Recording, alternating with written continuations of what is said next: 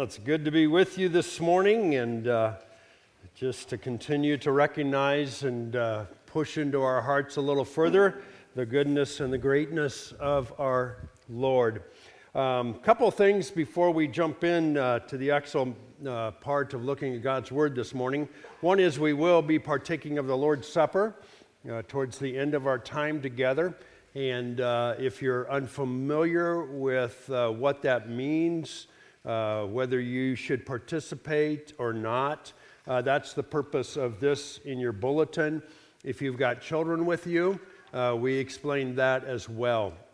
So I won't really do any explanation, or a lot of explanation anyway, when we get there. And so you might just read through that.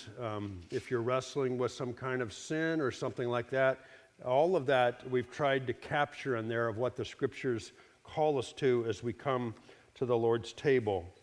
The second thing is that next Sunday will be a different kind of a Sunday. Now twice a year we're doing Sundays that are very intended to put God's great saving work on display through people's lives. And so next week, Dennis and Christine Cole will share some of the way God has transformed their lives. And the intention of that is for us to make a special effort to reach out and to invite other people. So who might we be thinking about to give this invitation to? Well, Dennis is involved in public education, so anybody who's in public education as a student, teacher, principal, or anything like that, certainly would be true. They live in a neighborhood, so anybody that is a neighbor, you should invite. They're a couple, so if you know any married couples, you can be on the lookout for them and invite them. Dennis is a male, Christine is a female.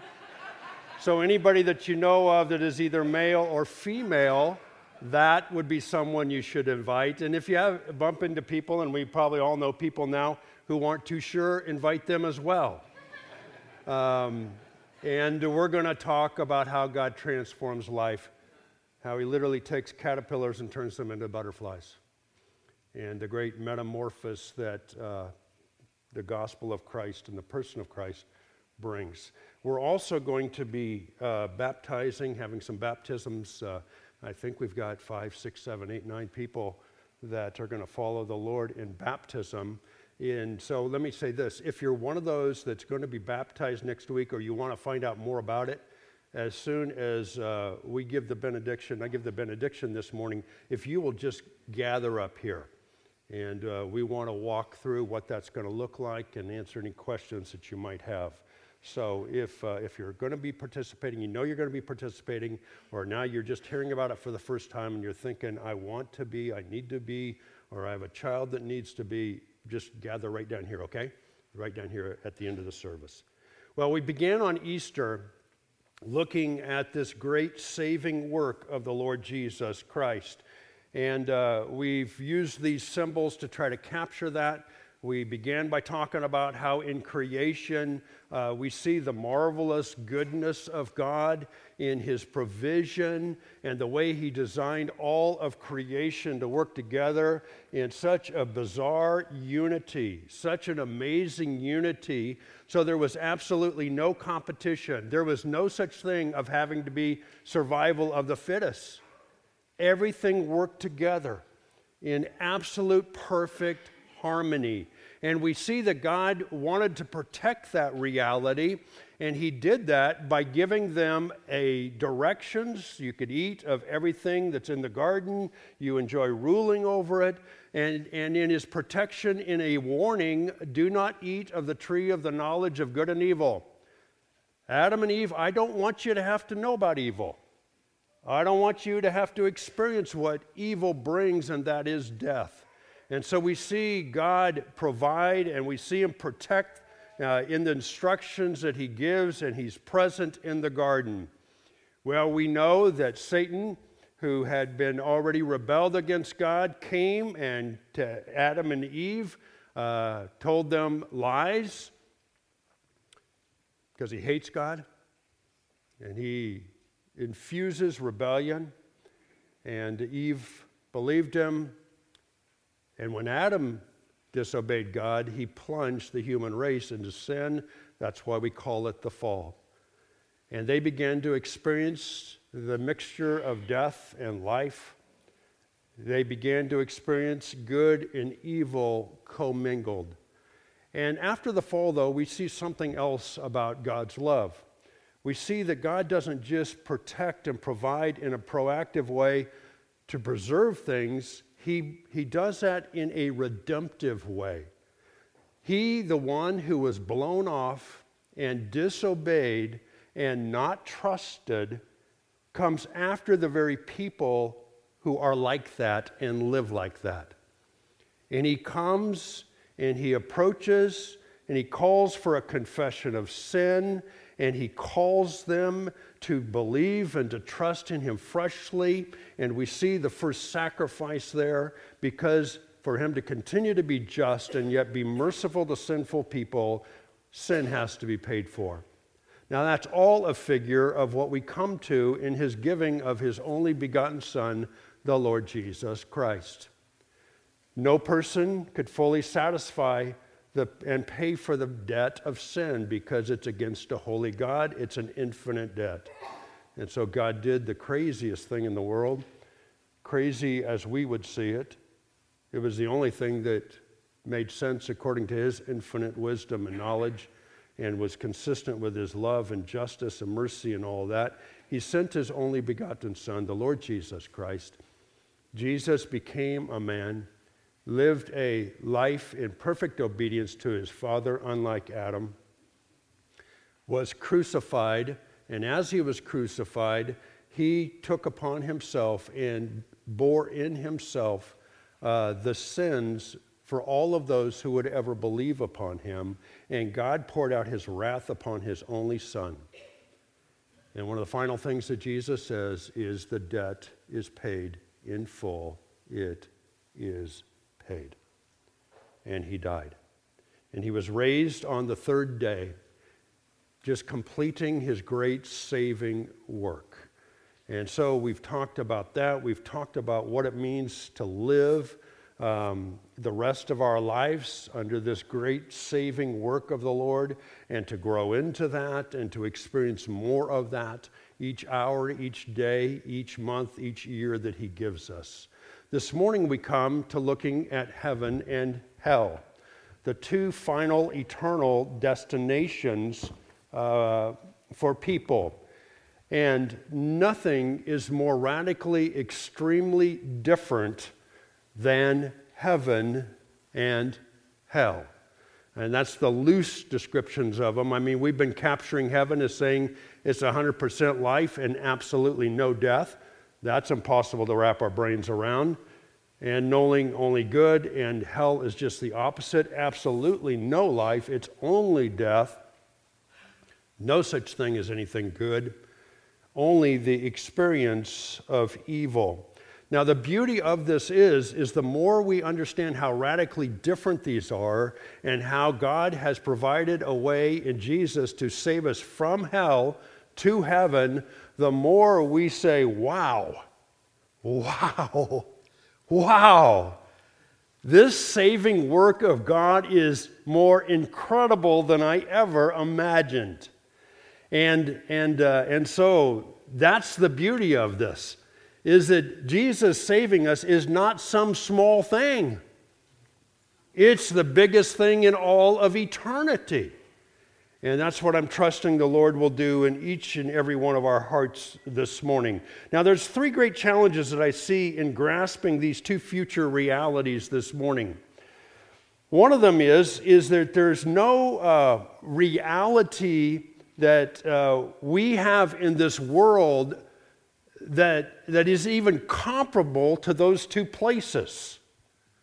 Take any experience you've had, and it will not compare with the experiences in hell or in heaven.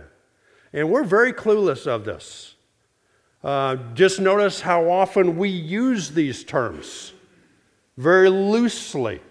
Well, that was a taste of heaven. Oh, you don't understand. Or I was in Home Depot a couple weeks ago, and the cashier was having a real hard time trying to get something scanned with the person in front of us. And she said, well, I just apologize. This has just been a day from hell. All our computers went down, and I just thought to myself, dear lady, you are clueless. You are clueless. And quite frankly, all of us are to some extent. Even using our rational minds, and rationality is such a good thing, but rational minds can only comprehend finite things. Those are infinite experiences. Infinite experiences. The second challenge I see then is that we are absolutely dependent upon what God has revealed to us about those two places. Now, that's a good thing. Thankfully, He's told us some things, hasn't He? But we are absolutely dependent upon that. What's the challenge about that? The challenge about that is He has to use words to describe it, and the words fall so far short of what is going on.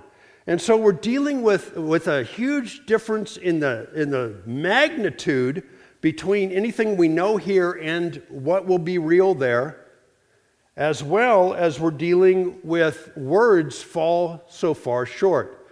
On the magnitude, this is what the Apostle Paul said in 2 Corinthians 4. He says, for this light momentary affliction is preparing for us, that just means no afflictions wasted, an eternal weight of glory beyond all comparison. What does that mean? It means if you're going to use a cup measure to make some bread, that's the comparison of the sufferings and what they produce in this life compared to trying to measure the ocean. It's such radically different scales that you can't put them on the same chart. As we look not to the things that are seen, but to the things that are unseen. For the things that are seen are transient, temporary, but the things that are unseen are eternal.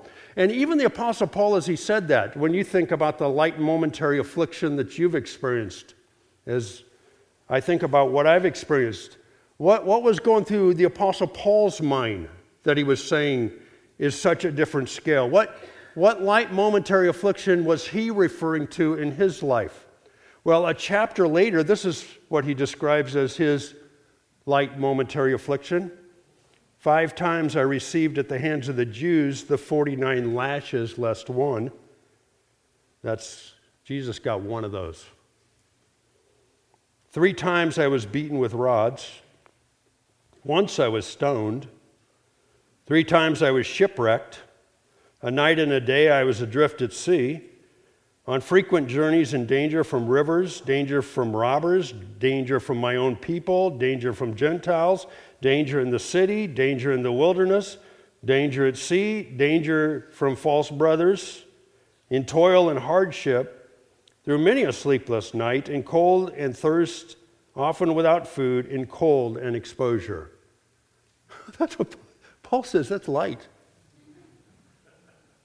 Now, light in what sense? Light in the sense that he thought that was light? No. Light in the sense of what and how it compares to what he had in heaven. And so it's such a different magnitude of scales. The other thing is that we're left with often words that may very well be symbolic. Now, we're all used to symbolic things. What does this mean? Yeah, it means be careful. Be careful of what? There might be a stick figure in the crosswalk? No, be careful of what? A person, a living, breathing person that you could hurt or kill. And so the symbol represents something less than or greater than? Much greater than. That little drawing in black and white of a stick figure represents a living, breathing person that's created in the image and likeness of God that has an eternity. Symbols represent something more real and greater than what they actually are. Here's another one for all of you who love science. I mean, you look at CR or FE or whatever. Is that the real iron? No. It points to the real deal, though. The reality is always greater than the symbol. So we're going to read some verses, and there's debate on whether these are literal or they're symbols. And if you take them literal, that's fine. If they're symbolic, though, recognize that it means that it's pointing to something even greater than if you took it literally. Why is that important? Well, R.C. Sproul says this, a Bible teacher and pastor. He says, if you look at the descriptions of hell, and we're going to read a couple of them here, these graphic images of eternal punishment provoke the question, should we take these descriptions literally, or are they merely symbols? I suspect they are symbols, but I find no relief in that. If these images are indeed symbols, then we must conclude that the reality is worse than the symbols suggest. And the same thing can be said about heaven. If they're symbolic, the realities of heaven are greater than the symbols. But concerning how the symbols, if they are symbolic, and the literal one's bad enough, but if you take them as symbolic, it is worse than that. That's the very purpose of symbols. The third challenge that we face this morning is just a time issue. There are hundreds of scriptures that address this throughout the Old and New Testament. And we just have a few minutes. So rather than spending more time talking about how we don't have any time, let me pray, ask for God's help, and we're going to jump in and get ready. Father, we bless you and thank you that you have revealed things to us that we would never be able to know apart from you revealing them. These are realities that are impossible to understand, let alone believe, apart from your word. Spirit of God, thank you for your perfection in your ability and your desire to take the truths of the word of God and open our eyes and help us apply it to our lives. We look to you for that grand purpose today, and it's in the name of Christ we pray. Amen. Amen. All right, well, grab a Bible or something with the scriptures on it, and if you don't have anything, grab a Bible out of the pew in front of you there, and turn over to the last book in the Bible, Revelation chapter 21. Revelation is literally, as the name suggests, a pulling back of the curtain upon things at the end of time. It's a glimpse and a description into things that are yet in our future. And it was given to the Apostle John, and then he was told to write them down. And here we are, 2,000 years later, still benefiting from them. So let me read verses 1 through 8. And we're going to see, this is one of the places where it describes these places, heaven and hell, as well as describing the people that are there. A very common way to describe things, right? If you wanted to describe New York, New York, you would describe the place and you would describe the people. Same with London, England, or anything else. Well, that's what we have as a description here. So let me read verses 1 through 8, if you would follow along, and we'll trust the Spirit to use these words. Then I saw a new heaven, that's the Apostle John, the vision that God gave him. I saw a new heaven and a new earth, for the first heaven and the first earth passed away, and there is no longer any sea. I saw the holy city, New Jerusalem, coming down out of heaven from God, made ready as a bride adorned for her husband. And I heard a loud voice from the throne saying, Behold, the tabernacle of God is among men, and he will dwell among them, and they shall be his people, and God himself will be among them. And he will wipe away every tear from their eyes, and there will no longer be any death, There will no longer be any mourning or crying or pain. The first things have passed away. And he who sits on the throne said, Behold, I am making all things new. And he said, Write, for these words are faithful and true. And he said to me, It is done. I am the Alpha and the Omega, the beginning and the end. I will give to the one who thirsts from the spring of the water of life without cost. He who overcomes will inherit these things, and I will be his God, and he will be my son. But for the cowardly and unbelieving and abominable and murderers and immoral persons and sorcerers and idolaters and all liars, their part will be in the lake that burns with fire and brimstone, which is the second death. Two radically different places, two different kinds of people, each in their appropriate place. And so let's look first of all at this new heaven and this new earth. Now, I've just tried to capture on this slide some of the dynamics, some of the things that, some of the ways it describes it. A couple of these descriptions, like the tree of life, actually come out of chapter 22, verse 5. But here's what I want you to see more than anything else, because it's so easy to say, oh, no more pain, no more suffering, no more crying. That's not the big deal about heaven. The big deal about heaven is in verse 3. The big deal about heaven is, behold, the tabernacle of God is among men, and he will dwell among them, and they shall be his people, and God himself will be among them.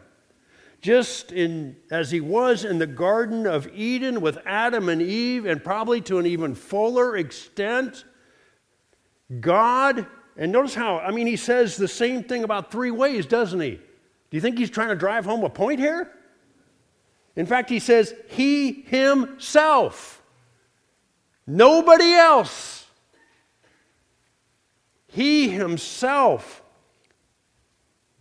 will dwell in the midst of his people. He will be their God. That's the big deal about heaven.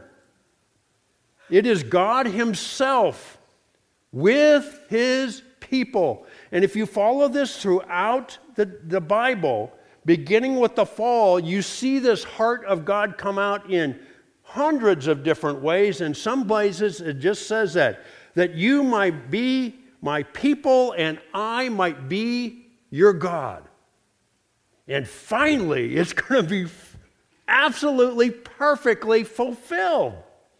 And the reality is, where God is, there can't be any suffering. Where the fullness of God is, there is no death. All of that is obliterated by his presence. And so we see this amazing place called heaven. Who will be there? Well, look at into verse 6, middle of verse 6. I will give to the one who thirsts from the spring of the water of life without cost.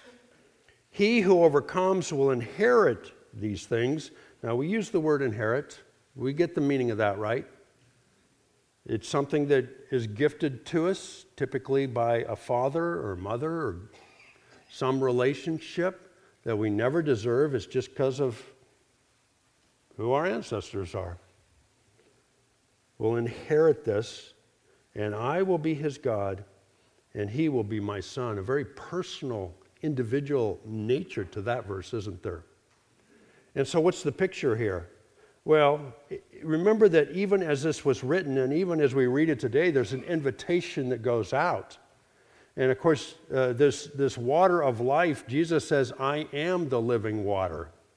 It's a reference to those who will come to Christ as their Lord and Savior and experience his saving work. those who will get thirsty, fed up with the good and evil and the death and life, and will recognize their own sinfulness, and they will receive the life that Christ gives them, this living water that is then manifested by being an overcomer, verse 7. It's manifested by then a life, even in the midst of whatever failures there are, will end up defaulting back to looking to Jesus as the one who saves them. And their whole life is characterized by that, and that's the way it concludes. And those people that are described as those who inherit heaven. Inherit. It's a gift. And it's a gift based upon a relationship. God is their Father. They're the sons, and I think we could say daughters of God. They're the children of God. They have a right relationship with God through the Lord Jesus Christ. Now, we often use the term around here, they're followers of Jesus, because it captures those who begin to follow him because they repent and turn to Christ, and then they live a life of overcoming as they do follow Jesus. Now, compare this with the very different picture in verse 8. The lake of fire and brimstone, which is the second death, it says at the end of verse 8. Now, just the picture of fire and brimstone is pretty bad. Jesus used these kinds of terms to describe this fire of brimstone in his teaching. He called it the place of outer darkness. He called it the place of eternal fire. He called it the place of eternal punishment. He called it the place of unquenchable fire. He says it is the place where their worm does not die and the fire is not quenched. So there's no cessation of existence. That's what makes this so horrible, in one sense. It makes it so infinite. And notice how hell is described. Notice how the lake of fire is described. Heaven was described by what? Who's there in all of his fullness, and that's what? God. Notice how hell is described. It's noticed by people who live their lives never responding to God and the Lord Jesus Christ, and they are forever identified and living in their sinfulness. Now, those who are in heaven, notice their sin is never brought up. Never brought up. Because it's all been paid for by Christ. But who is in heaven? Here's a slide that captures it. The cowardly, the immoral persons, the unbelieving, sorcerers, abominable, liars, idolaters, murderers. Now, there's lots of ways we can try to cover that up as a lost person, but the reality is that's the identity of everybody who will not turn to Christ for salvation. And that is the way that they are described forever and ever. So we might just say this captures those who are rejectors of God. Rejectors of God. Now, there's often a mistaken notion that God is not in charge of hell, that he's not present. Oh, he's present. It is his wrath against sin that is being fully exercised and poured out. A wrath that he poured out upon his only Son for all those who believe in him and are in heaven. And so God is absolutely present. Some people would say, well, that sounds cruel. No. Cruelty means when the punishment doesn't match what was done. In hell, the punishment will sadly exactly match the sinfulness and the rejection of Christ and of God. And so, two different kinds of places, two different kinds of people for all of eternity. Now, there's many places in the Bible where it talks about this judgment and based upon people and what they have done. Even the beginning book in the book of Psalms talks about this, doesn't it?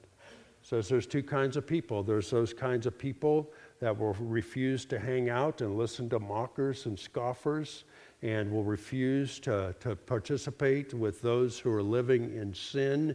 And those are the ones that are like a tree that's planted by the rivers of water.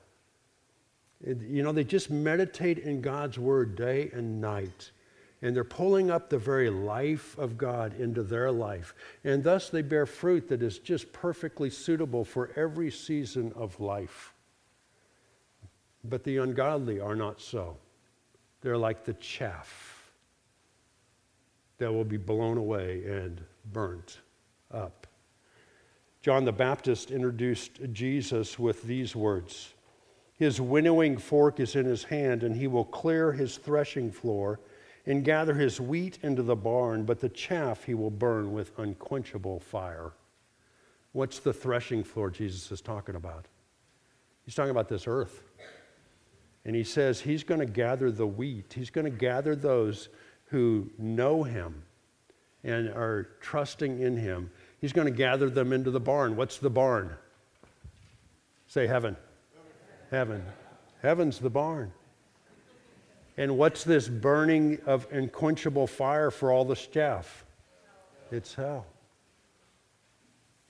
And even there's a very graphic picture in Matthew 25 where Jesus taught about and used the parallel of how a shepherd separates the goats from the sheep, and how Jesus will separate those who rejected and would never trust in God or him, and those who have trusted in him. And the goats, those who will never trust in him, will go to the place prepared for Satan and his followers. But those who have trusted in him, the sheep, they will go into everlasting life. So there's several passages that talk about this judgment. What I want us to focus on here for a few minutes is that this judgment is a very personal meeting. The scriptures describe it as a very personal meeting between each individual and the Lord Jesus Christ as the judge. Now, there's a particular judgment that takes place for those who do know Christ, the sheep, the wheat. There is a particular judgment that takes place for them, and there is a separate judgment that takes place for those who do not know Christ. So let's look first of all at this personal meeting with the judge, Jesus Christ. You and I, if we know Christ, this is a meeting that is in our future. And the scriptures talk about it in a lot of different places. Most of the places that it talks about it come in the midst of exhortations to know God and live our lives according to the scriptures. One of the encouragements is you have a day where God will reward you and commend you for your life of faith. It's not ultimately about the here and now, even as believers. It might help, especially for you who are students, or maybe for those of you that were students or are glad you're not students anymore. Think of final exams. Luisa's got a couple. Yeah, a couple years. Why'd you have to bring that up? I'm in church. I'm acting like they're not happening. This is the final exam. This is the final exam. This isn't a quiz. This is the final exam of life before the teacher, the Lord Jesus Christ. So they come in passages to encourage. So notice this one, for example, in Romans 14. It's in the context of the Apostle Paul saying to the believers in Rome, why do you keep judging each other on what days you celebrate and what days you don't celebrate, and what food you eat and what you don't eat? He says, do you not get it? Why do you keep passing judgment? Or why do you despise your brother? Don't you get it that we will all stand before the judgment seat of God?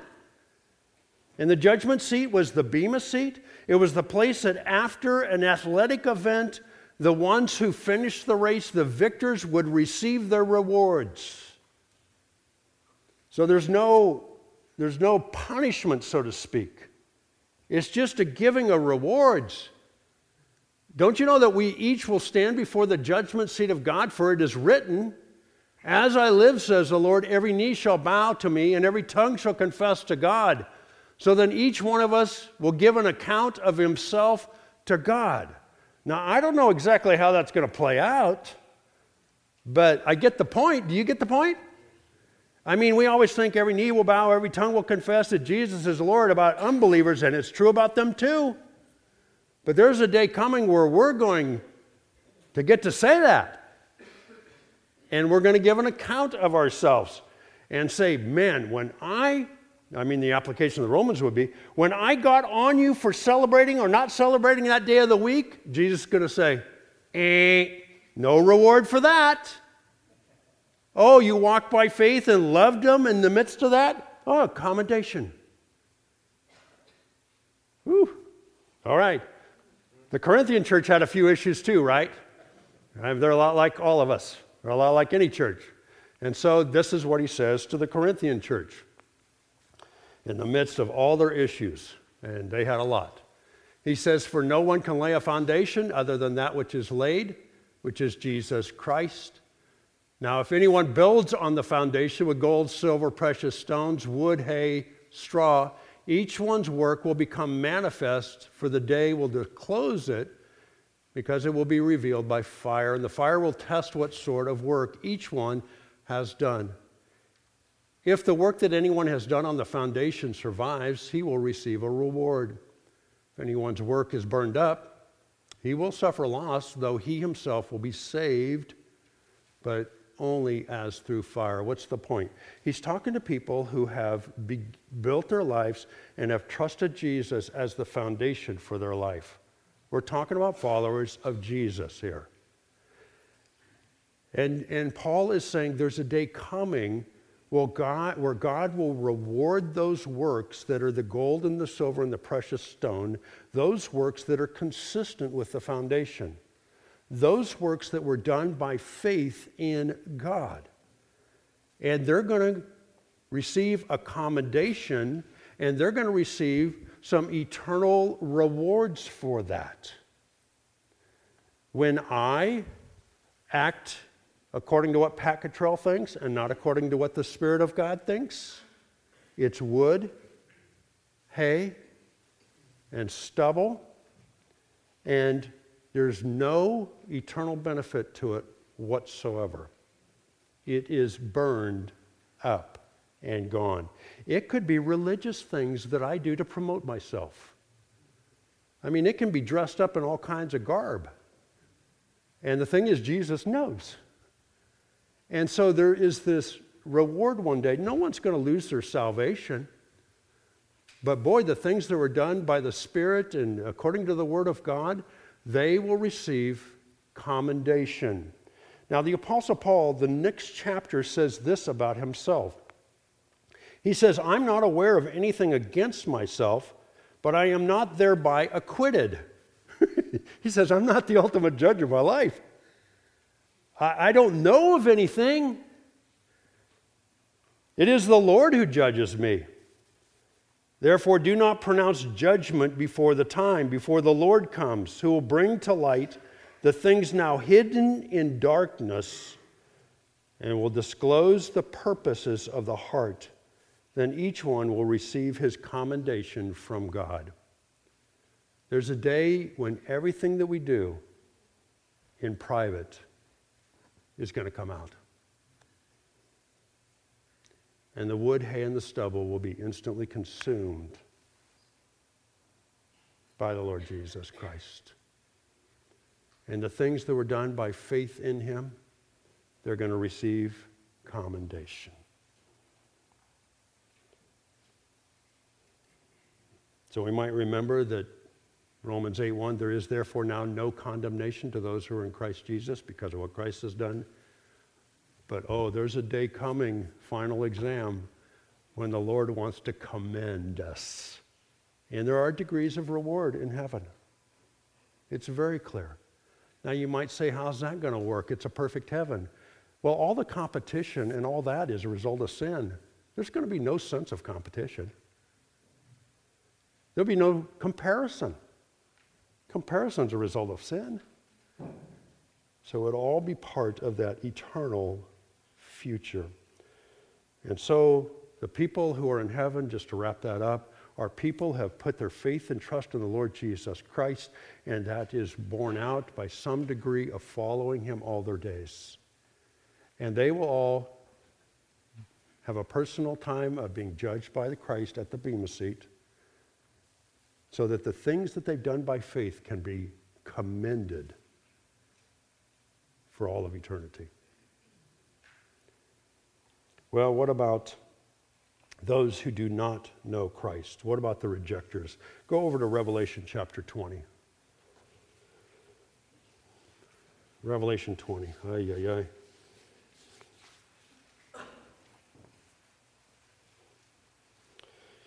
Let's go quickly through this. Then I saw a great white throne, and let me just tell you that these verses are going to describe this as the judgment where all those through history who have rejected God and rejected Christ, they will come and they will have a personal standing before Jesus. And it's called the Great White Throne, great because of its great power and everything, white because it's absolutely pure and holy and just. And it is a throne because judgment will be rendered. And him who sat upon it, that would be the Lord Jesus Christ, from whose presence earth and heaven fled away, and no place was found for them. In other words, nobody can hide from him. And I saw the dead, the great and the small, standing before the throne, and books were opened. And another book was opened, which is the book of life. And the dead were judged from the things which were written in the books according to their deeds. And the sea gave up the dead which were in it, and death and Hades gave up the dead which were in them. Death and Hades is a temporary hell until this judgment. Gave up the dead which were in them, and they were judged, every one of them, according to their deeds. Then death and Hades were thrown into the lake of fire. This is the second death, the lake of fire. And if anyone's name was not found written in the book of life, he was thrown into the lake of fire. So very clearly, hell is for those whose names are not written in the book of life. How would you know whether your name is written in the book of life? Because if you get old enough to be able to understand the gospel and accept it, and you accept it, your name has been written in the book of life. That's probably the simplest way to understand it. So these are people who continually rejected God and rejected the Lord Jesus Christ. But you'll notice they're judged based upon their deeds as well. There are degrees of eternal punishment for those who reject God. Now, it'd be important to recognize that the least degree of punishment is more hellish than anything we can comprehend. But there are degrees of punishment as well. So, what's the conclusion of this whole shebang? This is the last two verses in the book of Ecclesiastes. Here's the conclusion. Don't you love it when people tell you this is the conclusion? Well, here's the conclusion. When all has been heard, it's this: fear God and keep his commandments, because this applies to how many people? Every person. It applies to me. It applies to each one of us. For God will bring every act to judgment, everything which is hidden, whether it is good or evil. So there's the conclusion, okay? There's the conclusion of the whole shebang. So one of the beauties of understanding all this is it answers the so often asked question of where is God? Where was God in Toronto? When some guy decided, especially with hate towards women, to drive his van and kill people. Where is God when someone walks in and shoots people and then kills themselves? Where is the justice in that? How does he get justice? Where is the sense of justice for those of you that are in difficult marriages or relationships, for your faithfulness to walk in the power of the Spirit that nobody knows about? Here it is. Here it is. At this point in history, every single person who has ever lived, whether they're in heaven or whether they're in hell, they're going to say, God is just. God is just. Nobody, including me, got away with anything. Now, the great exception of that is those who give their lives to the Lord Jesus Christ, all of their sin is covered. So actually, we do get away. And that's paid for. And there's no eternal consequences from that. That's the eternal consequence for sin is in hell.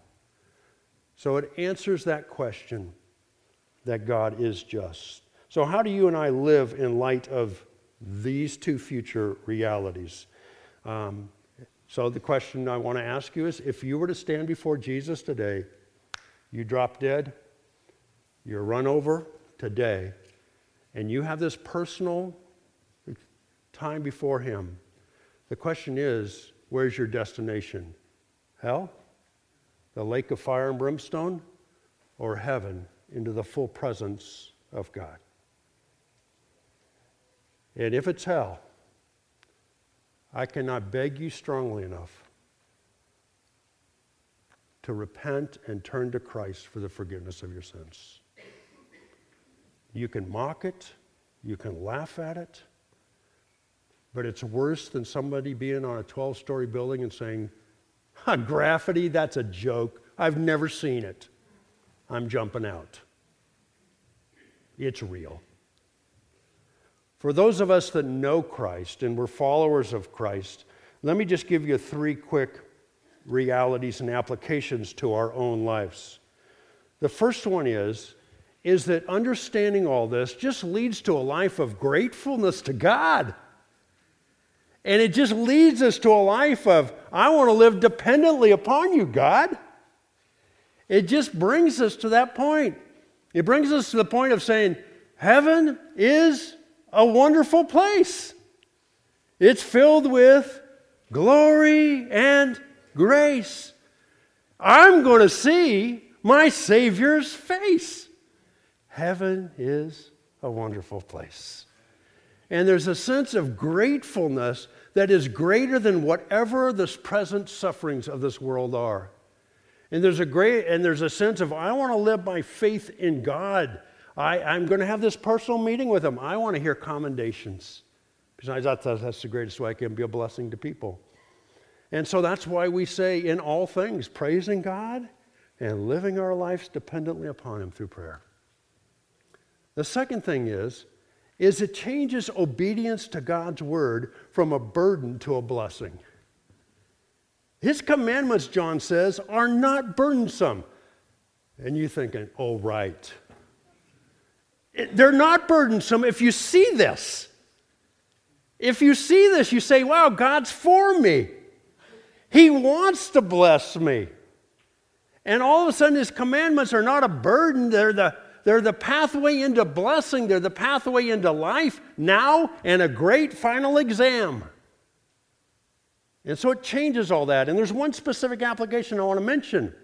And that's the application that it gives us, knowing that every act will be judged, gives us the ability to forgive people no matter how they've hurt us. That application is made 2 or 3 times in the Gospels or in the letters. Vengeance is mine, I will repay. Therefore, you can always overcome evil with good. It's not just releasing people, it's doing good to people. And that is a pathway of blessing, not a burden. It's not, I have to forgive them. Man, God has put me in a place I can and I want to. That's the radical differences this makes. The third thing is that this realities give us a purpose for living greater than ourselves. It gives us a purpose for living. I don't just have to go to work. I'm not just going to school. I'm not just living in my neighborhood. There's a people around me that I get to tell about this and develop them to be followers of Jesus. That lasts forever. Forever. I'll be gone from my job a month and nobody will remember I was there. Although they're telling me every day, you better work harder and spend more time here. Same with school. Same with your neighborhood. Somebody else is going to buy that house, change it all around. Nobody's going to even remember you lived there.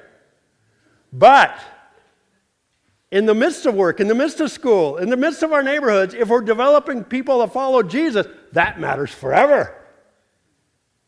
That's why we go and we develop other people to follow Jesus.